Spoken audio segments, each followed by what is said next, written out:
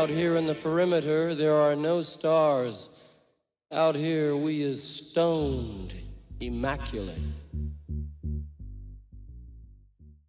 It does sound rather interesting. Thank you, Jim. Hello, welcome. This is David Eastaugh, and this is the C86 Show, bringing you the finest in indie pop and beyond. As you know, we love a special guest. This week it is the turn of Dave Graney, all the way from Australia, one-time member of the Moodists, and now a phenomenal solo artist who's been churning out records left, right and centre for decades. This is an interview I did at the end of November, and I've kept the beginning in, not completely the beginning where I say hello, but the little bit that talks about, yes, that hot topic, bushfires. I thought, it's historic now, isn't it, really? Let's face it, it will go down in history. So I left it in. So that was November 2019. Anyway, this is the interview. And also I like to dedicate this to Lucy. Lucy, we've always got the 8th floor. Anyway, she'll know what I mean. This is Dave. This is me. Enjoy. Take it away. Not really, no, but no, I'm fine. We just were in doing some dates in New South Wales in an area where there's lots of bushfires. Oh, yes. So we're just incredible kind of smoky environment because of it's a rainforest area and it's on fire. It shouldn't be. They're going nuts up there. Yeah. Terrible. Yes, it sounds like I've got a bit of a cold, but I think it just irritates your sinuses or something. Well, absolutely, and it must be a very depressing sight as well. Yes, shit. Yeah, it's terrible. Yeah, there are areas where they usually deal with flood. It's a very green and luxuriant, beautiful part of New South Wales. But yeah, it's all on fire. Yeah. Bloody hell. So is it slightly getting under control, or is it still a bit of a disaster zone?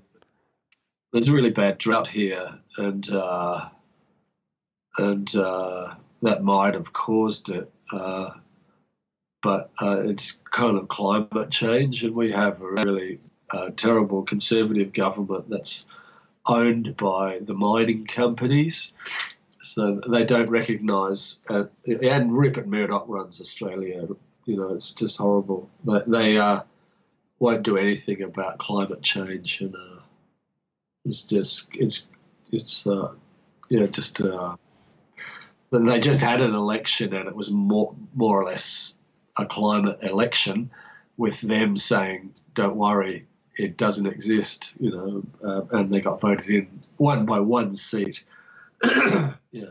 Yes, not great at all. Anyway, look, this is David. I do I'm changing the subject here, but I do a show called the C86 Show, which I've been doing for 3 years, and each week I do a sort of a special guest and all that excitement, and obviously have been sort of like delving into different bands, because frankly once you start these projects it's very hard to stop, and then you think, oh yes, there was this band and that band, and being one of those indie kids, especially in the 80s, there was a lot of Australian bands we loved, and then you think, God, I must try and track down everybody, because otherwise I won't be able to sleep at night. So so it's great that you've sort of given me the time for the interview, because I'd love to sort of feature you in the show, because frankly it would Thank you. It would be a sham not to. But is it possible then, Dave? Because I know you've got lots out at the moment and still doing loads of stuff, which is quite extraordinary. And I know you're a phenomenal legend in Australia. But is it possible to give us a bit of a background of your own kind of musical journey, in your teen years, and how sort of you started to become, the career, the path that was music that led you on for the rest of your life? Okay. I grew up in a regional town, not in a beautiful kind of countryish area, 300 miles from Adelaide one way and 300 miles from Melbourne the other, about 20,000 people. So it was quite isolated and quite quite beautiful. But yeah, I grew up, as a kid listening to. I experienced the Beatles as a little boy. Claire comes from Adelaide. The Beatles went to Adelaide, and 300,000 people came out to wave at them. Yes. And the whole town only had 300,000, I think. Having said that, they did the same thing to Ina Sharples, I think. Yeah, they were excited. But anyway, I experienced all that kind of, pop stuff. And then, I was right into music as a teen, the Rolling Stones and all that. And then I really got into punk rock, which I think was quite powerful for people in out-of-the-way places. Yes. It was like a brilliant kind of dramatic show, especially as portrayed in British pop magazines. Yes. So did you? So as the 70s sort of progressed, were you also kind of aware of that other kind of musical phenomena that was glam rock? With people like, I suppose, David Bowie. But then we also had sort of the other side of glam rock, which was people like the Sweet and T-Rex and all that kind of stuff. Yeah. Got all of that. Girls at my school had David Bowie pictures on their lockers and all that stuff. Slade were huge, and I still think they were one of the greatest. The greatest hits are just incredible. And the Rolling Stones, of course, and Led Zeppelin. And I actually, I collect a lot of vinyl, and I probably listen to more music from before punk than actual punk stuff. I mean, I love Richard Hell and the Voidoids and Wire and Pere Ubu. When I was a kid in my teens, me and my friends would drive around in cars. You could get your license at 16. We would drive around in cars, smoking dope, getting really stoned out in the forest, or going to the drive-in. Just classic kind of 70s experience. And there was a beach nearby. Some of my friends would go surfing, but it was very cold. The beaches are very cold in South Australia, and the water is quite wild. They filmed Jaws in South Australia, right? With the great white sharks. But anyway, we loved Southern rock, so I probably like that more than glam. Yeah, I loved the Allman Brothers, Lynyrd Skynyrd, anything associated with them, J.J. Cale. We had a very rich kind of.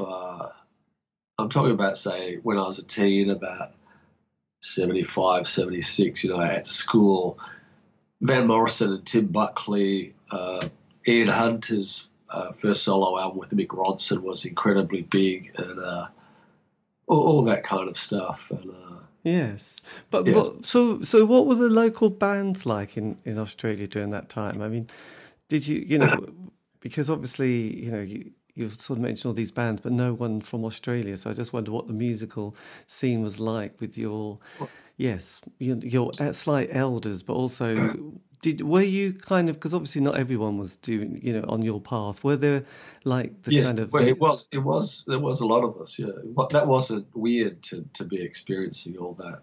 Yeah, the music was very rich. In 1976, I remember. We had one record store in the town, and it was all arranged. There was nothing retro. It was all just tossed in together. I remember my brother coming home with Bob Marley's Natty Dread and Teaching the Maytals and Burning Spear, and it was very rich. It was full on because there was really no live music in the area I grew up in. It was like comical. They were like, we would get stoned and go out to dances in the forest, and it was like something out of a Diane Arbus kind of photo montage. Like I'm being patronising, but I was a very working class kid, and it was like The Last Picture Show.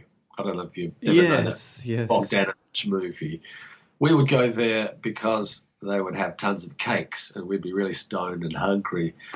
And they would just have what was called 60-40 bands, which were cabaret, like 60% old and 40% new. And old was all waltzes and 40% was tie a yellow ribbon around the old oak tree. And we would just stand around being like the in-betweeners, just horrible teenagers. Yes, the Brotherhood of Man is still sort of ensconced in my brain. That was a great period for Australian culture, though, for television and movies, and the films have never been better. It was a renaissance because there was a breakthrough Labor government in 1972 that is just legendary.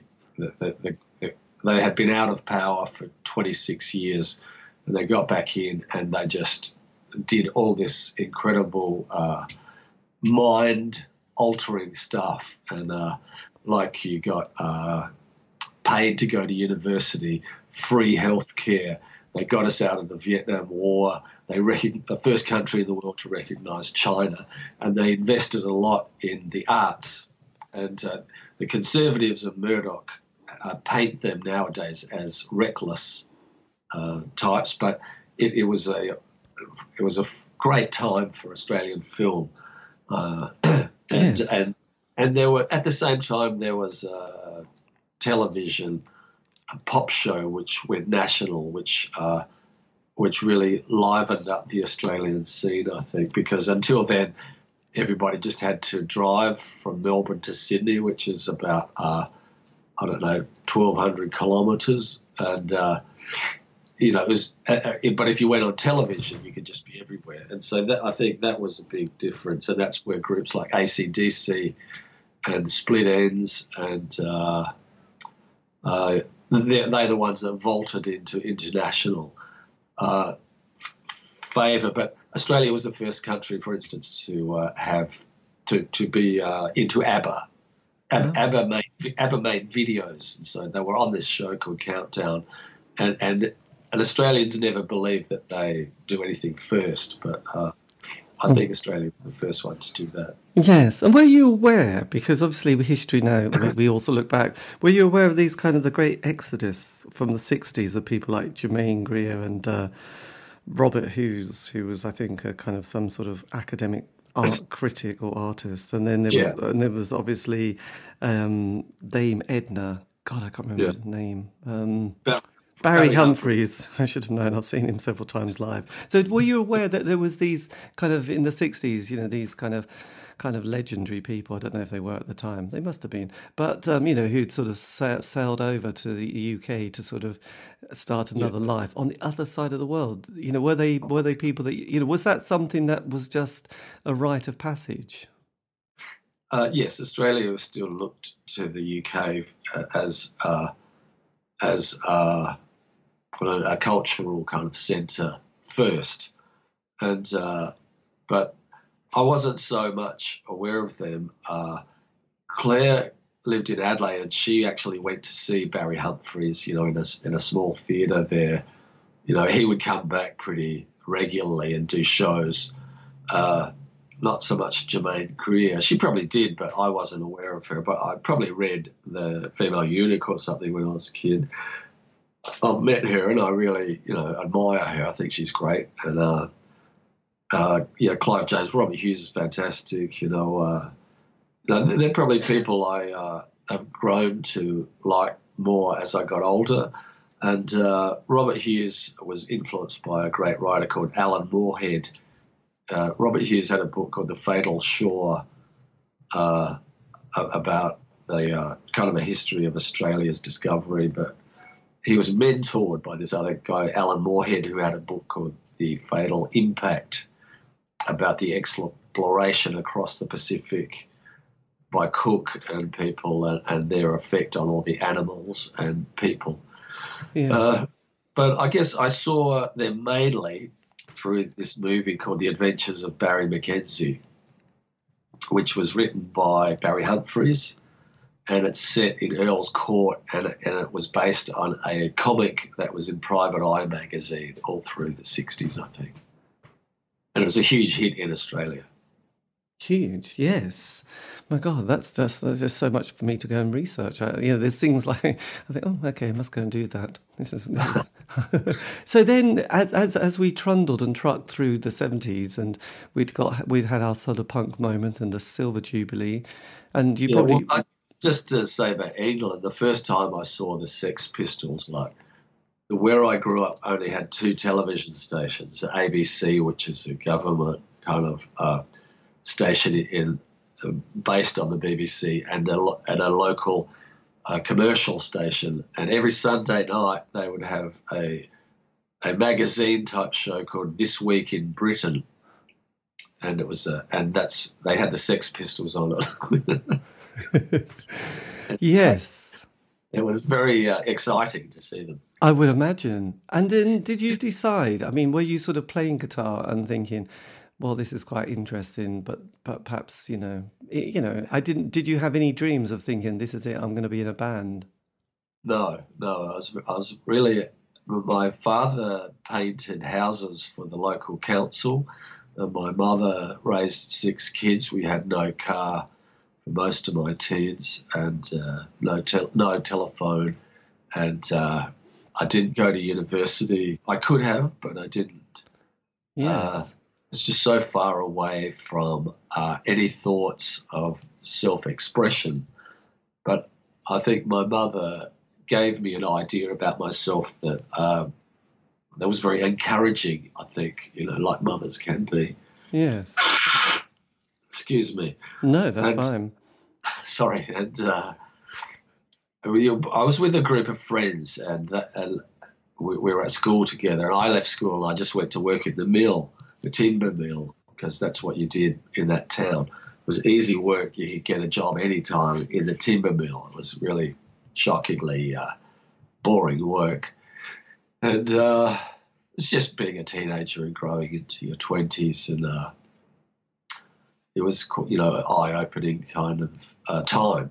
But my friends did go to university or try to do it in Adelaide, and they were all going to see this group called Radio Birdman, who were a Sydney group who were comparable and rivals with the Saints.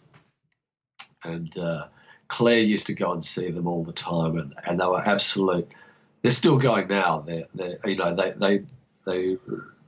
didn't exist. They only existed until 1978, but they keep reforming and doing gigs. And if ever they're playing, I would go to see them. I just love them. Fantastic.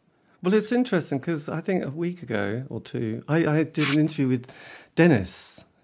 Dennis Tech. Yes, he was like Mr. Iggy Pop, really, isn't he? He does have a rock and roll cool, which was a bit sort of wow. You are such a cool dude, man. Yeah, he looks incredible, and I've only met him once. And, yes, his father came here in the 70s. He was an academic who wanted to go to watch the Australian Open, and Dennis came with him and really liked it, and he came back to study because he was studying to be a doctor. Yes. This is well. There's another amazing part of the story, which obviously, just to sort of fill you in, because he kind of came from the same town as Iggy Pop, and then ended up in Australia, and then has had to go back to Hawaii because of the farm. And his neighbour is a guitarist with the Stooges, James. I heard they play tennis together. Yeah. And they're sort of going to have a musical project, and but he didn't know that he was the neighbour to this kind of place in Hawaii. So it's a bit like. Yeah. Oh my God, that is just James, the Raw Power era guitarist. Yeah. Yes, which was yes, I know. Yes, it was like if someone had done that in a Hollywood, a script or film idea. You thought, that's. The movie. There's so many legendary things about Radio Birdman and Dennis. The character in Top Gun, Val Kilmer's name is the Iceman, and that was Dennis's call sign in the Navy SEALs. Yes. which is amazing. Yeah. So look, then because Yeah. having done this, having done sort of this show for a long time, Yeah. with most bands, they get together, and they often, in the UK, there was a lot of unemployment and everyone was very angsty and bitter about everything, even though, I think, you just are. But in that period, you were particularly angsty and upset about everything. And yes, and there was a lot of unemployment and job seekers allowance and the enterprise allowance. So it kind of gave people this kind of like being unemployed. I mean, being unemployed during that period wasn't actually a big thing. Most people looked at it as like as an inevitable moment of your life that you'd do for a few years until you got too bored and do something else. But during that period, it gave a lot of people an opportunity to sort of take lots of drugs, and then sometimes people also sort of formed a band, and then and mostly because of a limited musical ability, it meant that people couldn't just kind of copy, like do covers, because they weren't good enough to do covers basically, but they could make a sound. And this DJ called John Peel would often sort of pick these kind of weird and wonderful records up. There was like Big Flame, Bogshed, Stump, really odd sounding things, but he would love that. He'd give them a spin. They would get this kind of airplay. The NME that had 100,000 copies a week would sort of give it a review, and sort of then they'd get John Peel's session, which was always a big thing, and then the first album. So things were often sort of. I didn't realise that actually that was just a brilliant sort of like these gatekeepers that we had, which kind of helped the scene, and every town, and there was a lot of little towns and big towns and cities, would have an indie club, so people would get booked. That did mean that they would have to drive from one part of the country to the other just for one gig and then drive all the way home, and that was always a bit random, but it did help people discover whether music was going to be something for them. So did you have a sort of similar experience with sort of being in the Moodists? Excuse me. Australia is not the same kind of level of population, and I've come to understand it. Australian music is probably, really one of its greatest artistic kind of gifts to the world. Compared to comparable sized populations. I think because of the power of the remote fantasies that drive so many performers. But there was a great distance between each city. So people like John Peel and that, the UK is so close.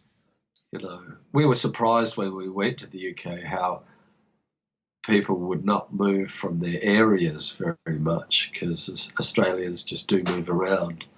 We have a kind of similar accent that doesn't betray so much of our class or regional kind of origins. But John Peel, we went to the UK and did 2 sessions with him and all that stuff. And the BBC is quite an incredible institution. The culture and knowledge of the engineers and the studios there are quite amazing. Yes. Going back to I read books about Tony Hancock or the British comedians of the 60s. They're just so innovative in the sound design of all those people, like the Radiophonic Workshop, and because we had all those British TV shows, those gloomy kind of 70s things like Callan. The theme music was so good, and we had, of course, we had Doctor Who and all that stuff. Yeah. And is that what you were asking, whether there was a replicated thing like that in Australia? Yeah, and also there wasn't. We were just like Jermaine Greer and Clive James and Robert Hughes. We couldn't wait to get out of Australia because everything seemed to happen more quickly everywhere else. And Australia had a live music scene. And the generation before the kind of post-punk generation here were fantastic players, but they couldn't. They had no cultural imperative to express themselves with their songwriting. Some of them were very good. There were groups around the time like Little River Band who had huge hits in America in a style,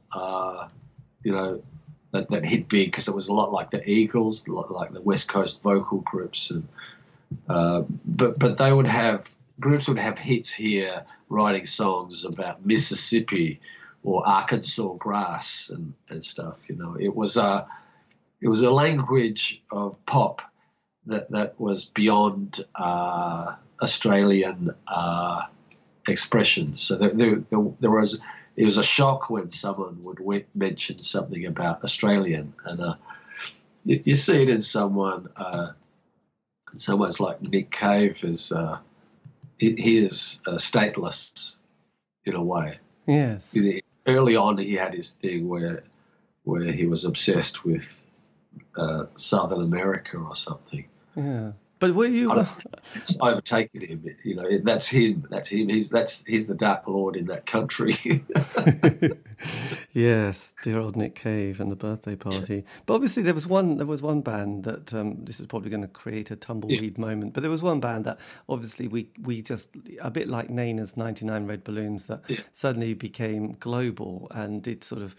Because of the video, we suddenly went, oh, very nice. That was, obviously Men at Work with Down Under, which was kind of, I guess, was that a bit of a shock when that suddenly sort of took off? I don't know. I couldn't really. We thought they were pretty naff. Yes, I could imagine, but it was one of those songs that just suddenly. Was on a soundtrack, and I think they even supported David Bowie on the Serious Moonlight tour. And I think I even saw them on that particular one at Milton Keynes, and they were just a band that where everywhere you went, you could just hear that song.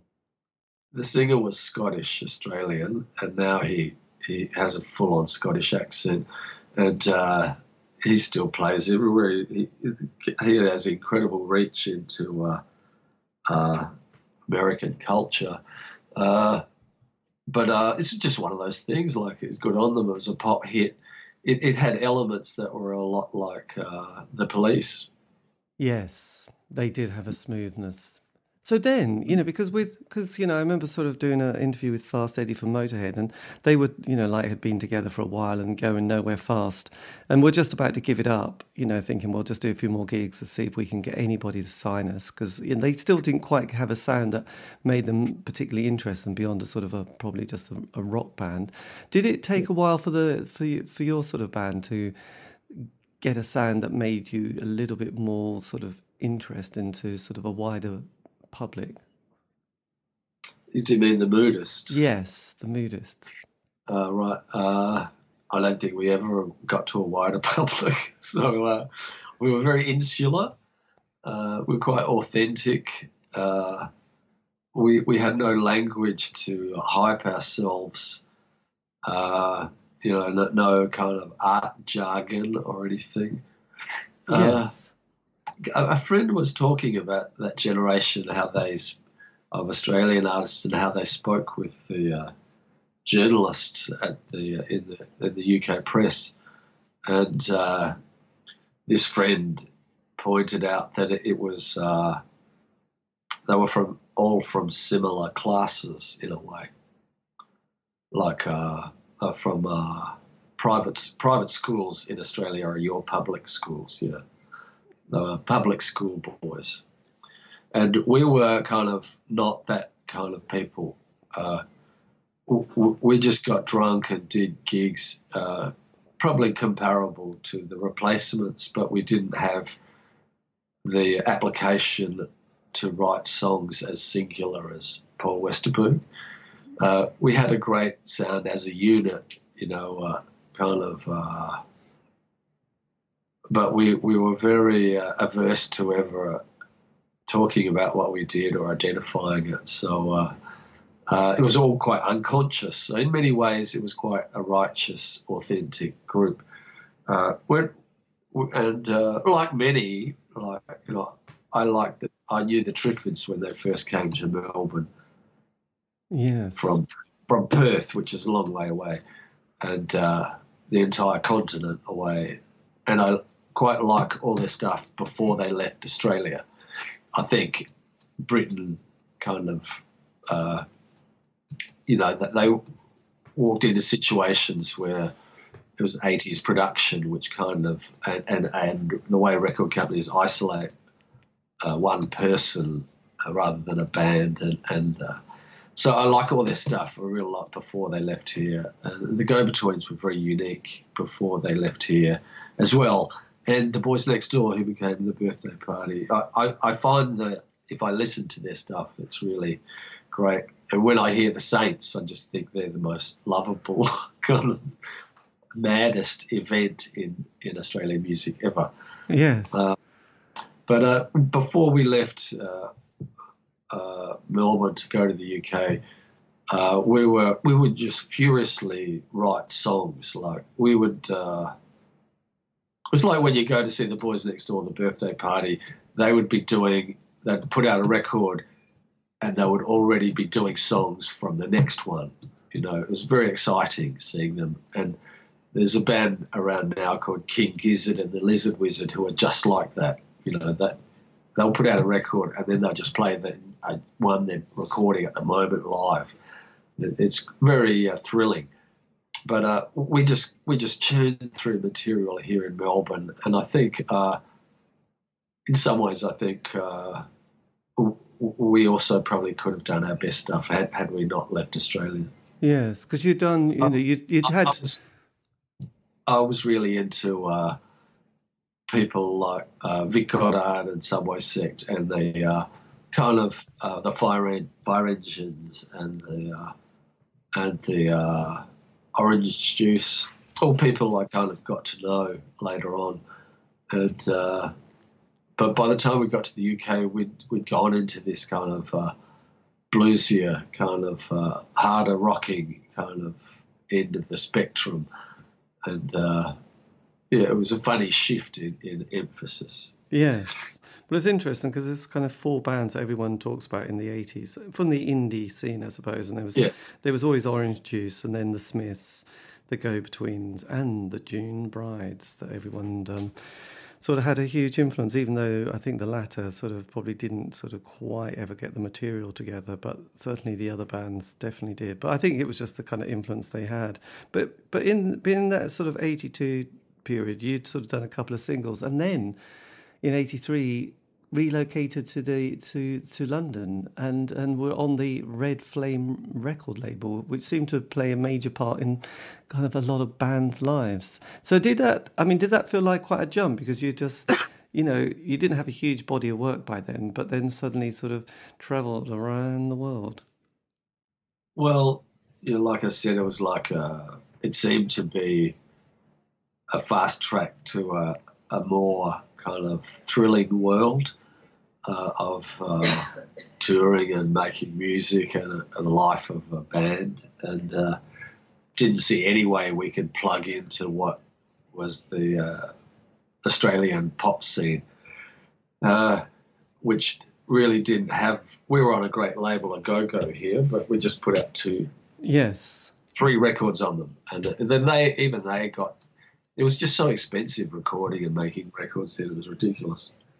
But we played at the going away gigs, like opening for the Laughing Clowns and the Go-Betweens, and then we went ourselves. Dave Kitson from Red Flame came out here and kind of, said he'd put out our records if we came over there, and put us in studios, and he was really great. He was probably the best record company experience we had in the UK. Yes, well, I know that seemed to be one. And so you kind of got, the sort of the moment that, I suppose a lot of bands kind of wanted, and then thought, well, I don't know where we go from here. But a John Peel session. So obviously, but you'd also recorded a few records as well before then. So, but did that sort of feel like a bit of a step up, working, within the BBC and having their sort of sound engineer and working at Maida Vale, which had become this famous studio? I didn't know what a session was, and nobody told me. I thought we'd made an album. Why don't they just play it? What's this session business? And I thought it was just you're supposed to improvise something or do something on the spot, and then that's what I think we did mostly. Yes. And it was sounding so bad that somebody said, you're supposed to do something that's on your album. So, I still don't understand that part of it, really. Yes. But then that sort of obviously you started touring quite heavily and going around Europe as well. So, I mean, it's always kind of impressive. It would be impressive going travelling, on your own with a backpack, but sort of with a band, with, instruments and trying to keep it together. How do you sort of manage to do all those things? Because in those days, obviously we didn't have the internet, but trying to sort of figure out stuff while having the dynamic of these other people that you're with. You mean in the band? Yes. Yeah. Finding places to actually live, not just sort of, right. Not just hostels, but then sort of having the pressure of sort of like, oh God, we've got to sort of try and find a place to rehearse and we're going to find a place and play music. So did you feel like you were on some sort of mission or quest by then? We just seemed to, we met people through other people and we arrived in London and Claire and I moved into a squat in West Hampstead that had been vacated by Robert and Lindy from the Go-Betweens. And, it seemed quite genteel, the squatting business. And it was up the road from the Moonlight Club, I think, which Dave Kitson had started, and I think Alan McGee was probably doing things in at the time as well as doing fanzines. And, we just met people through friends of friends. There was a kind of Australian community around in some squats in South London that people all helped each other, that kind of thing. And we met some other musicians. There were, through living in council areas and all that. Just being young, you are kind of fearless and you trust in life in a way that you find difficult to do later on. Yes, this is very true. Because most bands, like I was saying, do have a bit of a 5-year narrative, of getting together and doing that first album, which, often things are good, and having the John Peel session, which you ticked that one. But often when the second album was kind of happening, that's when things start to get a bit tricky. And if anybody ever, does any major tours, especially America, that seems to sort of break bands in another sort of way. So you've got slightly similar sort of a time span, haven't you? Yeah. We went through different things. I think living in London then was still quite hard, but it was exciting, and it's not as wasn't as expensive then as it is now.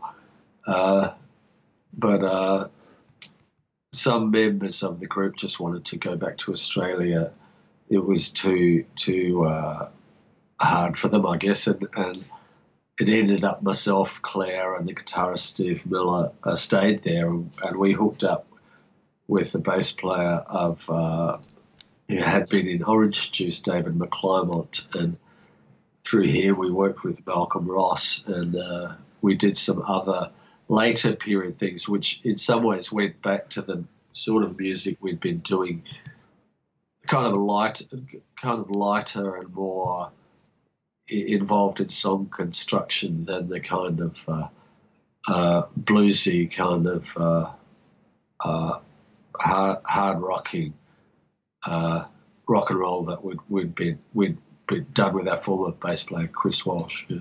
Yes, and then 87, which is a year that I've put down as probably one of the best in music for many reasons. Come on, give me the reasons. Oh well, there was the Smiths album, there was the Sign of the Time by Prince, there was The Cure, even Whitney Houston's second album. No, I'm just joking. But there was a lot of really good albums that came out in that year. But also it was one of those periods, because 86 is pretty incredible. You had a lot of, I don't know, there was people like the Bundy Boys that John Peel used to play a lot. And again, you just look at the amount of albums that came out then. You know, you just kind of Google and you think, my God, you know, even though we were still moaning and feeling depressed about life, you know, we did have a lot of good records out. And then you look at 87 and it's like even getting better. But the party kind of changes then in sort of 87 because, you know, the Smiths break up, you know, Born Sandy Devotional had been and gone, and you know, that was a classic album that I obviously loved, which you probably hated. But it was. I think I heard it at the time, but I haven't heard it much since. Yeah. Yes, well, that was one of those. They're all very good friends of mine. Yes. So there's a funny thing about that generation of musicians. We're all very competitive, but friendly. Yeah. Yes, but then the one thing that sort of, I think once that year had sort of gone, there was a sort of like the music journalists were getting slightly bored of the music, you know, because just briefly, you know, just before that in the 80s, you know, you had the mainstream charts that was very dominated with that Trevor Horn production sound. It was really big, bombastic, you know, Tina Turner, Dire Straits, Duran Duran, you know, that, you know, Frankie Goes to Hollywood, you know, and then you had the indie scene, and that was again quite jingly jangly. But then as the decade started to sort of come towards an end, you know, ecstasy started to sort of become the drug of choice, and people started to get into the sort of more dance scene. So a few of the bands started to cross over, like the Happy Mondays and obviously the Soup Dragons, and then you had the Stone Roses, and you had that whole sort of club scene. So a lot of those bands who were trying to make those perfect 3-minute songs were just thinking, actually, I'm not going to be able to do that, so I'm going to give it, you know, I'm going to call it a day, basically. So right, yeah. that kind of did knock out a lot of bands, and 87 was the band time when you also decided the band was going to sort of come to an end. Yes. Yeah, it seemed a bit kind of difficult, so it just sort of petered out in a way. And Claire's always kept. She's been quite good at meeting other players, and that she was because she loves to play the drums, and she was playing with these people from out of Brixton. I think one of them was Adam Sanderson, who was in, the Jasmine Minks or something, and Gordy Blair, who was ran into all these kind of Belfast people who'd been in bands, and then I was hanging around with the Epic Soundtracks a lot, and he was such a. Do you know him? No. Epic. He was from a group called the Swell Maps. Oh, yes, the Swell Maps, yes. With his brother Nicky Sudden. He was very much into music collecting and mythology, and I was just experiencing music again in a fresher way. You seem to go through periods of taking in things and then synthesizing them within your own experience, and that's what 87 was for me. Yes, and you did a sort of EP that had been produced by the legendary Barry Adamson. So when you were recording that, did you feel that this was going to be your sort of swan song? Oh no, I felt that was like the beginning. Yeah. Yes. Like I felt like that was a beginning for me. And the Moodists had been my kind of, I don't know, it's like my blues. It's like my groundwater, my kind of swamp. Yes. And then I come out of that, and I was really into, I wanted to construct songs and play them. Barry was a friend. He had a kind of connection with Australian musicians through magazine, came to Australia a couple of times, and they had quite, played to quite big crowds. And he had an Australian, partner, and he was, in the Nick Cave and the Bad Seeds, that kind of thing. So yes, and he was just a really, really impressive person.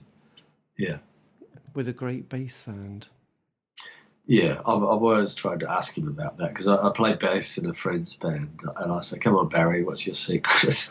Well, Well, I remember Bill. I did an interview with him as well, and he sort of gave the impression that he picked up the instrument and there was only a few strings on the guitar which he was practicing with, but he always had to keep it very simple because he wasn't he probably downplays his own sort of a talent with that, but yes, He does. Yeah, I think he does. Yeah. But anyway, we love bass players, especially Lemmy from Motorhead. But then, obviously, did you feel that EP was not just the end of the band, but the beginning of your musical journey? This is the one with the Coral Snakes. That one. Yes. 4 5 records. Yes. Yeah, I thought that was like putting my card out, like a marker. Yeah. Yes. I thought I was doing something nobody else was doing, and we were, in a way, we were like years ahead of like we were pretty much. It moved on to our next album. We were doing kind of alt country before it became a thing. We were, and I was also into not so much writing my own songs. I wanted to interpret other people's, and so we'd do a Lou Reed song called "Stupid Man" from the Bells. Tim Buckley song. Fred Neil song called "The Dolphins," and do Sir Douglas Quintet song called I forget what that was called. Yes. Yeah, so just doing, and Gene Clark especially, and some Graham Parsons, that kind of thing. So it was like a different approach, and I started to talk a real lot in between songs, and nobody else was doing that or could do it. Yeah, I wasn't doing it. I was just doing it because I wanted to have an atmosphere. I didn't want to, because in my experience in the Moodists was that the atmosphere was the band, and it swallowed me up. But I wanted to create an atmosphere in which I could have songs of different tempos and feelings, but they would be within this smoky kind of ambience that I would be calling up for people. So, yeah. And obviously within that musical journey, because you recorded an album in Croydon, the home of the former, Procol Harum organist Matthew Fisher. Right. So were you, over those years, I mean, obviously we all probably grew up and had sort of whiter shade of pale ensconced in our brain from from birth, really. But did obviously sort of going through the musical world and meeting all these different people and having different experiences, did that also feel kind of I suppose thrilling? Yeah, of course. It did. Because I suppose my first love was like people like David Bowie, and I sort of bought the single Space Oddity, and was obsessed with the B side as well because I had Changes and Velvet Goldmine, and then the first album was Changes 1, and then sort of I think with your first love you just stick with it all your life, and so sort of realised that he'd gone through like the 70s, he did an album a year, produced several people's, relocated, did huge tours, and then just kept making music. Did you? I mean, you've got a very similar kind of story, really, haven't you? In the sense of, music, there was no sort of alternative. The same with Lemmy, really. It was like, this is it, what I'm going to do, and then having to explore different avenues and go down different sort of paths. Yeah, and I don't know. I've been very lucky to be with Claire for all of the time, because in some ways we had so much energy, and we had after the Moodists, we just were filled with a sense of unfinished business that we really wanted to fulfill, and so it was just ambition, I guess, to matter, and came back to Australia, and if I thought I was ahead of the game in the UK, in Australia I was probably unbearably confident. Yes. Which was, were people surprised when they met the new you? They must have thought you'd been on some sort of weekend workshop with Tony Robbins and had discovered the joy of life. Basically, had you become Sting in Australia? No. We're very underworld people, very underworld, and we exist very off-grid. It's been strange. Like when we came back to Australia, we were still working with Fire Records, and we did 2 albums for them, and for the most of the 90s and till now we've been in Australia. We never ever talked about the Moodists, and nobody ever asked. And it's only if we talk to someone from the UK or Europe that people associate us with this group, the Moodists. Yes. And it was funny because in the 90s we had a period of public exposure here, like not so much commercial radio, but on television, pop shows a lot, and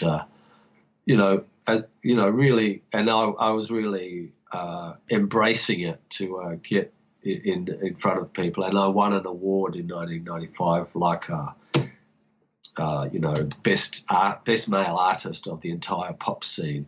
Excellent. And that was kind of the peak acceptance, because when I got it, they were so revolted that they wanted to get rid of the award. They said, people like him are winning. It's really bad. But nobody ever asked us about it. And we had our friends and peers, David McComb from the Triffids and Robert and Grant from the Go-Betweens, who could not get going in the 90s. They were 80s. Do you know what I mean? Yes, absolutely. They had their moment. And we were just in a new scene to a new audience, and it was strange, Did what were the record sales like with your, the Coral Snakes? Yes, so our biggest record was a gold record, which took a couple of years, because we were kind of undeniably good live band, and it was at the height of grunge rock, and we were more like the Beastie Boys or Pulp or Urge Overkill in our presentation and the textures of our sound. Yeah. But we play at these festivals with groups like American groups who are huge here, like Soundgarden or Helmet, or just stuff I really tried to like, but it had nothing for me.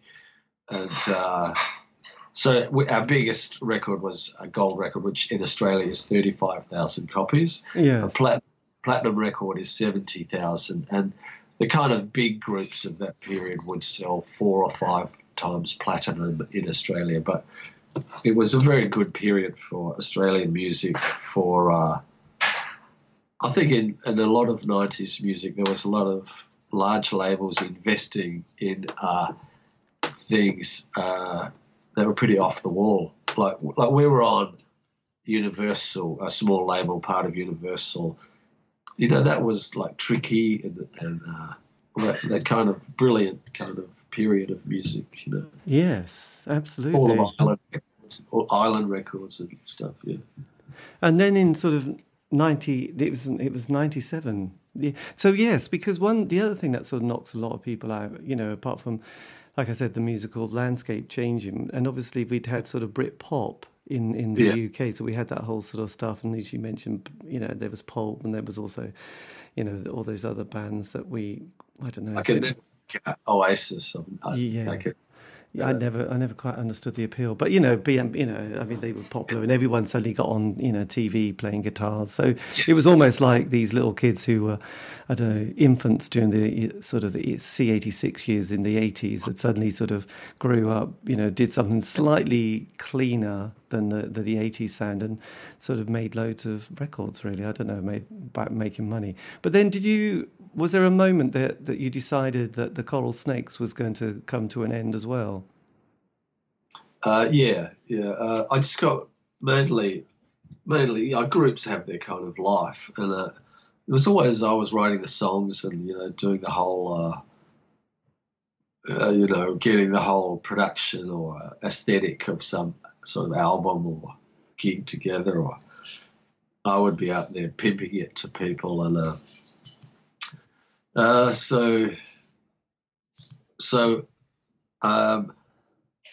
got bored with the style of performing, which was standing up and singing, which I'd always done, and I wanted to retreat in a way back into the music by, playing the guitar and singing, getting more back into that kind of Fred Neil, just a beat group type of smaller operation, and that was around 1998.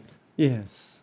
And did you also sort of see people like, I think it was like the Tindersticks and bands like that, who were sort of developing quite a interesting persona and style? Did you sort of feel that, and also obviously Nick Cave was doing things like that as well. Were you beginning to feel like you wanted to, I don't know, change your sort of persona a bit and become a slightly different performer? It was mainly just wanting to play a guitar, which affects the way you have to concentrate, and you're not looking at the audience so directly or worrying about them so much.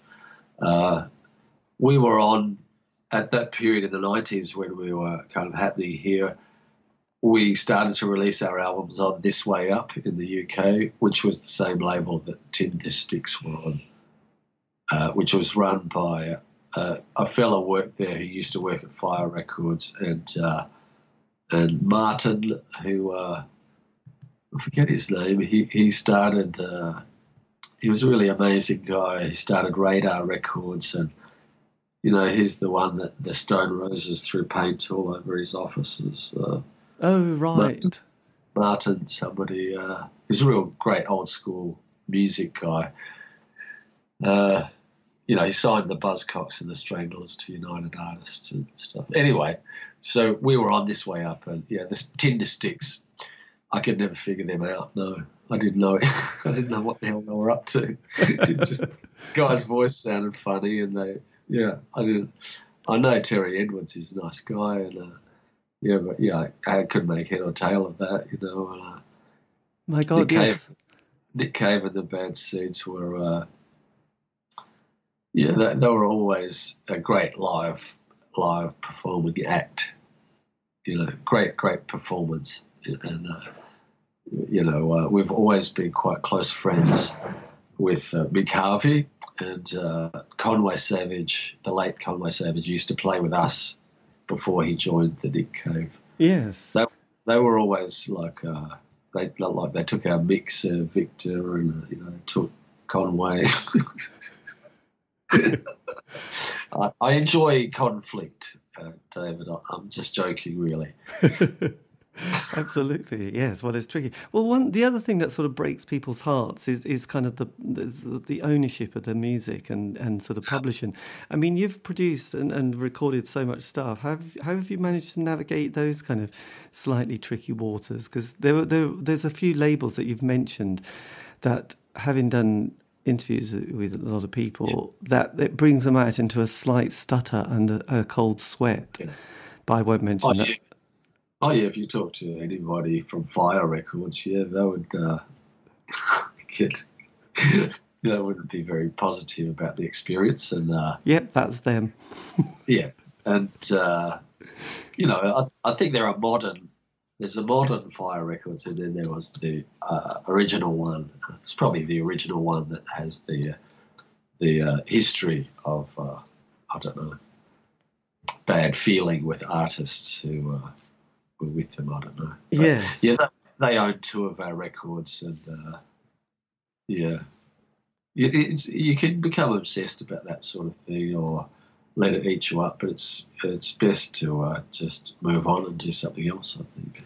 I mean, have you managed to sort of keep a track and a sort of archive of all your work? Because obviously you know, you've done a phenomenal amount, and you must be sort of aware of, you know, as we get older, you know, like David Bowie did his kind of the exhibition at the V&A, which I think toured David Bowie ears, and then there's been films on bands, as you sort of know, from the chills that go between the slits, you know, L7. So there is kind of like, oh yes, there's interest in all this stuff, and I often think that, you know, when a 30-year narrative passes, people sort of look back and suddenly start to really appreciate such stuff much more than they did at the time. But 30 years seems to be a passing of time. So I just wondered if you've been, you know, sort of doing the same.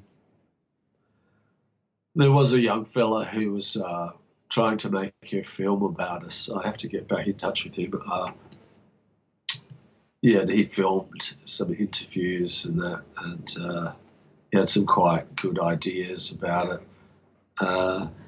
I've written 2 memoirs, and I enjoyed doing that, both from different kind of perspectives. I wrote one about all of the kind of music that inspired me, and I wanted to write about the Australian post-punk scene because no one had really done it, and it's quite a willfully kind of non-linear book.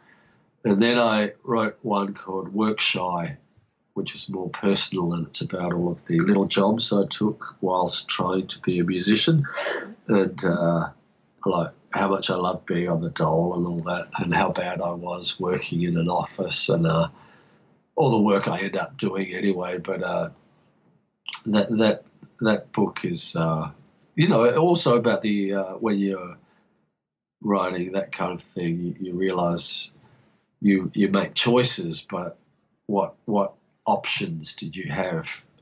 And even, you know, I was in this little town, and the influences on me were my football club and the Catholic Church, and then there was kind of punk rock, you know, rock and roll, you know. So yes, Claire and I are kind of authentic rock and roll people. Like we didn't learn stuff at university.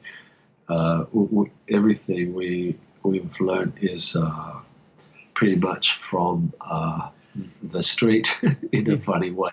Sounds dramatic, but that's what it is, from rock and roll culture. Yeah. Well, yes, absolutely. I know, because something you said earlier, which was quite interesting, is that when you're sort of younger and you're sort of, I suppose the sap is rising, everyone's a little bit competitive and sort of probably sort of ignoring each other at sort of, you know, places or being a bit offish. But then you must look round and you see people like members of the Hard-Ons, like, who are still doing it, and then Robert, who's still doing it, and Lindy.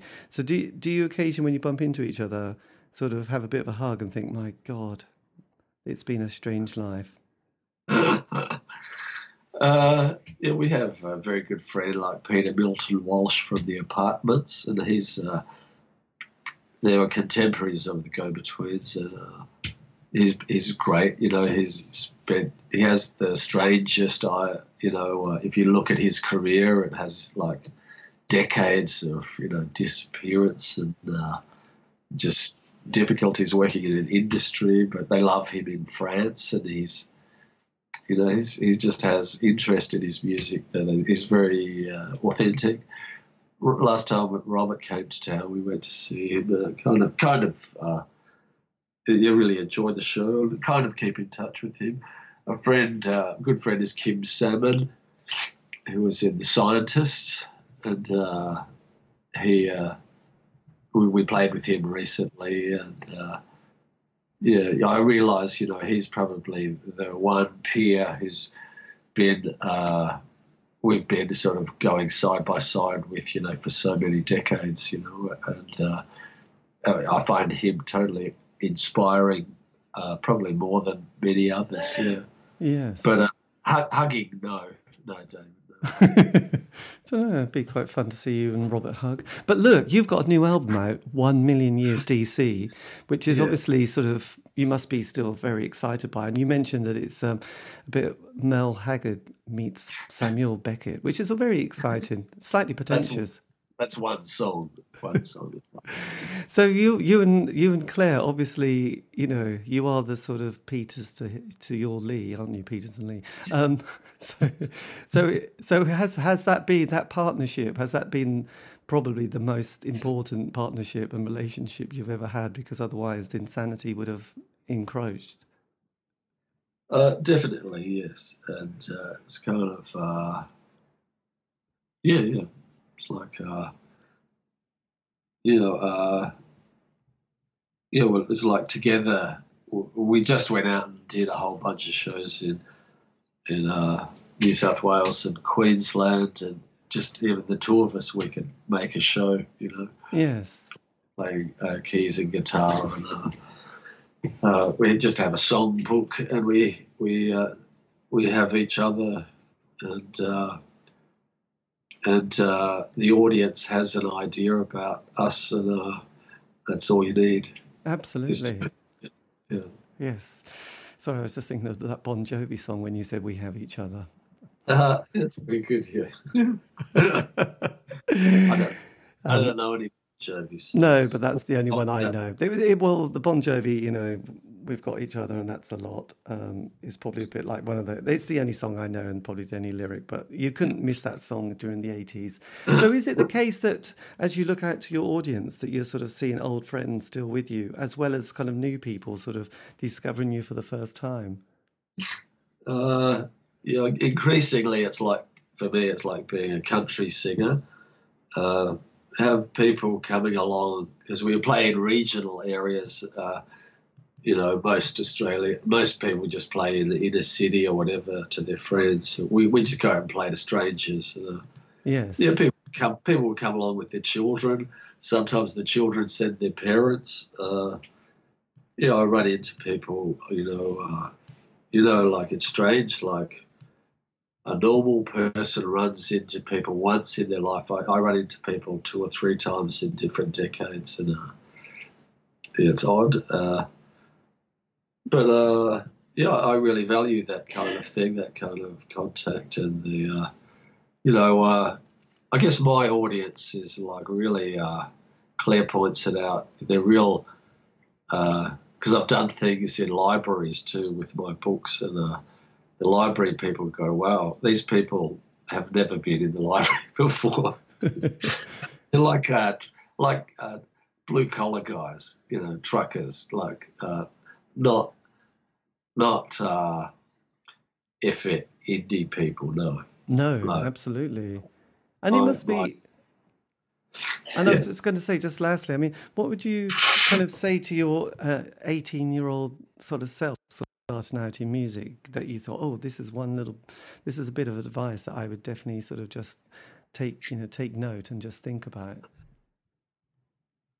I love to read interviews with Richard Hell, and he's always says something surprising. And he said, or maybe it's in one of his books, that there's something in people that is unchanging, and the idea that you grow into something else is not something he kind of goes along with. And I'm kind of the same. Like, I can access songs of mine, from decades ago, and they're part of my inner flux, and they're as fresh to me as ever. And because I just lucked onto a way of expressing myself that was, I don't know, it's like that was me in a way. And it's not like a fashionable, it's not like things that seem dopey because they're from a different time, and they're my songs. And so my 18-year-old self wasn't much different from what I am now. Kind of loose and unreliable, and I don't know, a bit of a dreamer, I guess. I don't know. Yes. And do you? And next year, are you planning to do any tours out of Australia and elsewhere? I don't know.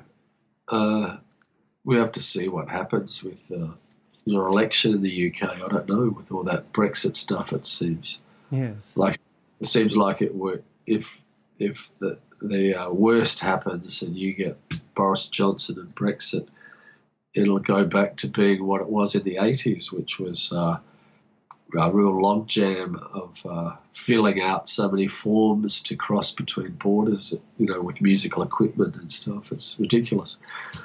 So I don't know. I do love coming to the UK and Europe, and I love the seriousness that people put into music there, and it's quite intoxicating. And it doesn't exist in Australia. So I'm not saying we work in a vacuum, but we work. We work. The stuff we do bemuses most people who consider themselves the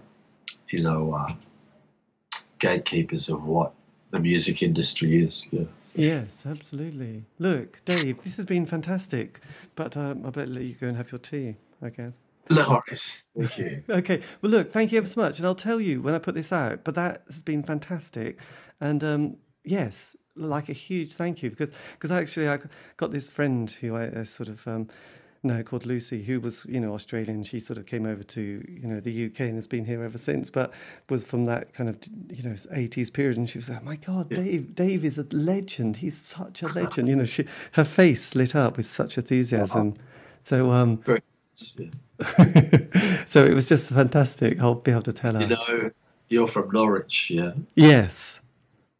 We associate Norwich with our friend Louis Vors and all those people like Charlie Higson and Terry Edwards. I think they all went to Norwich University. Yes, Terry, yes. And yes, I saw him recently. He was performing with Richard Strange, who was in the album. So I couldn't make it seemed odd, like the Doctors of Madness one, I think I've got. Yes. Well, they were doing the music. They had a bit of a super group, and that was like about 6 weeks ago, of doing the music of Lou Reed, and Terry was there blowing his saxophone. So it was a pretty cool night. But it had Richard, but they also had a guy who was had been with David Bowie on one of his tours as well. I think Kevin Armstrong. So it was, it was interesting. So Terry pops up. I'm always seeing his little cheeky face on various social media pictures. In the street here, he did Tommy.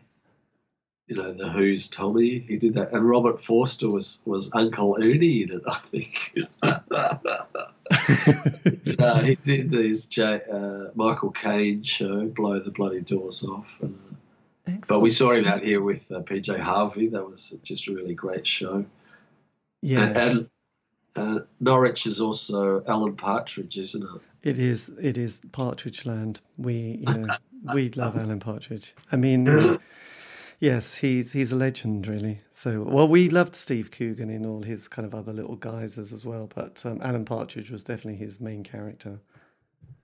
Yeah, we love Stuart Lee, and he's like he is so much into my music. It's that when you're asking about if you meet your heroes and they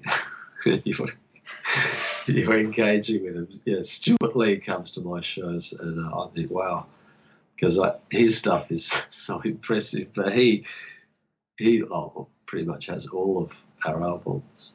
Excellent. I know. Well, he's, yes, he's quite interesting because a lot of his influence, he loved this kind of strange stand-up called Ted Chippington, but he also loves the work of Shirley Collins as well. So he's all I've interviewed her for a radio show I do in Melbourne. Yes. So he was a bit of a legend. But look, this is brilliant. Well, thank you ever so much, Dave. Okay. And I'll keep in touch. But thanks again, and have a great evening. No worries. Take care. Bye-bye.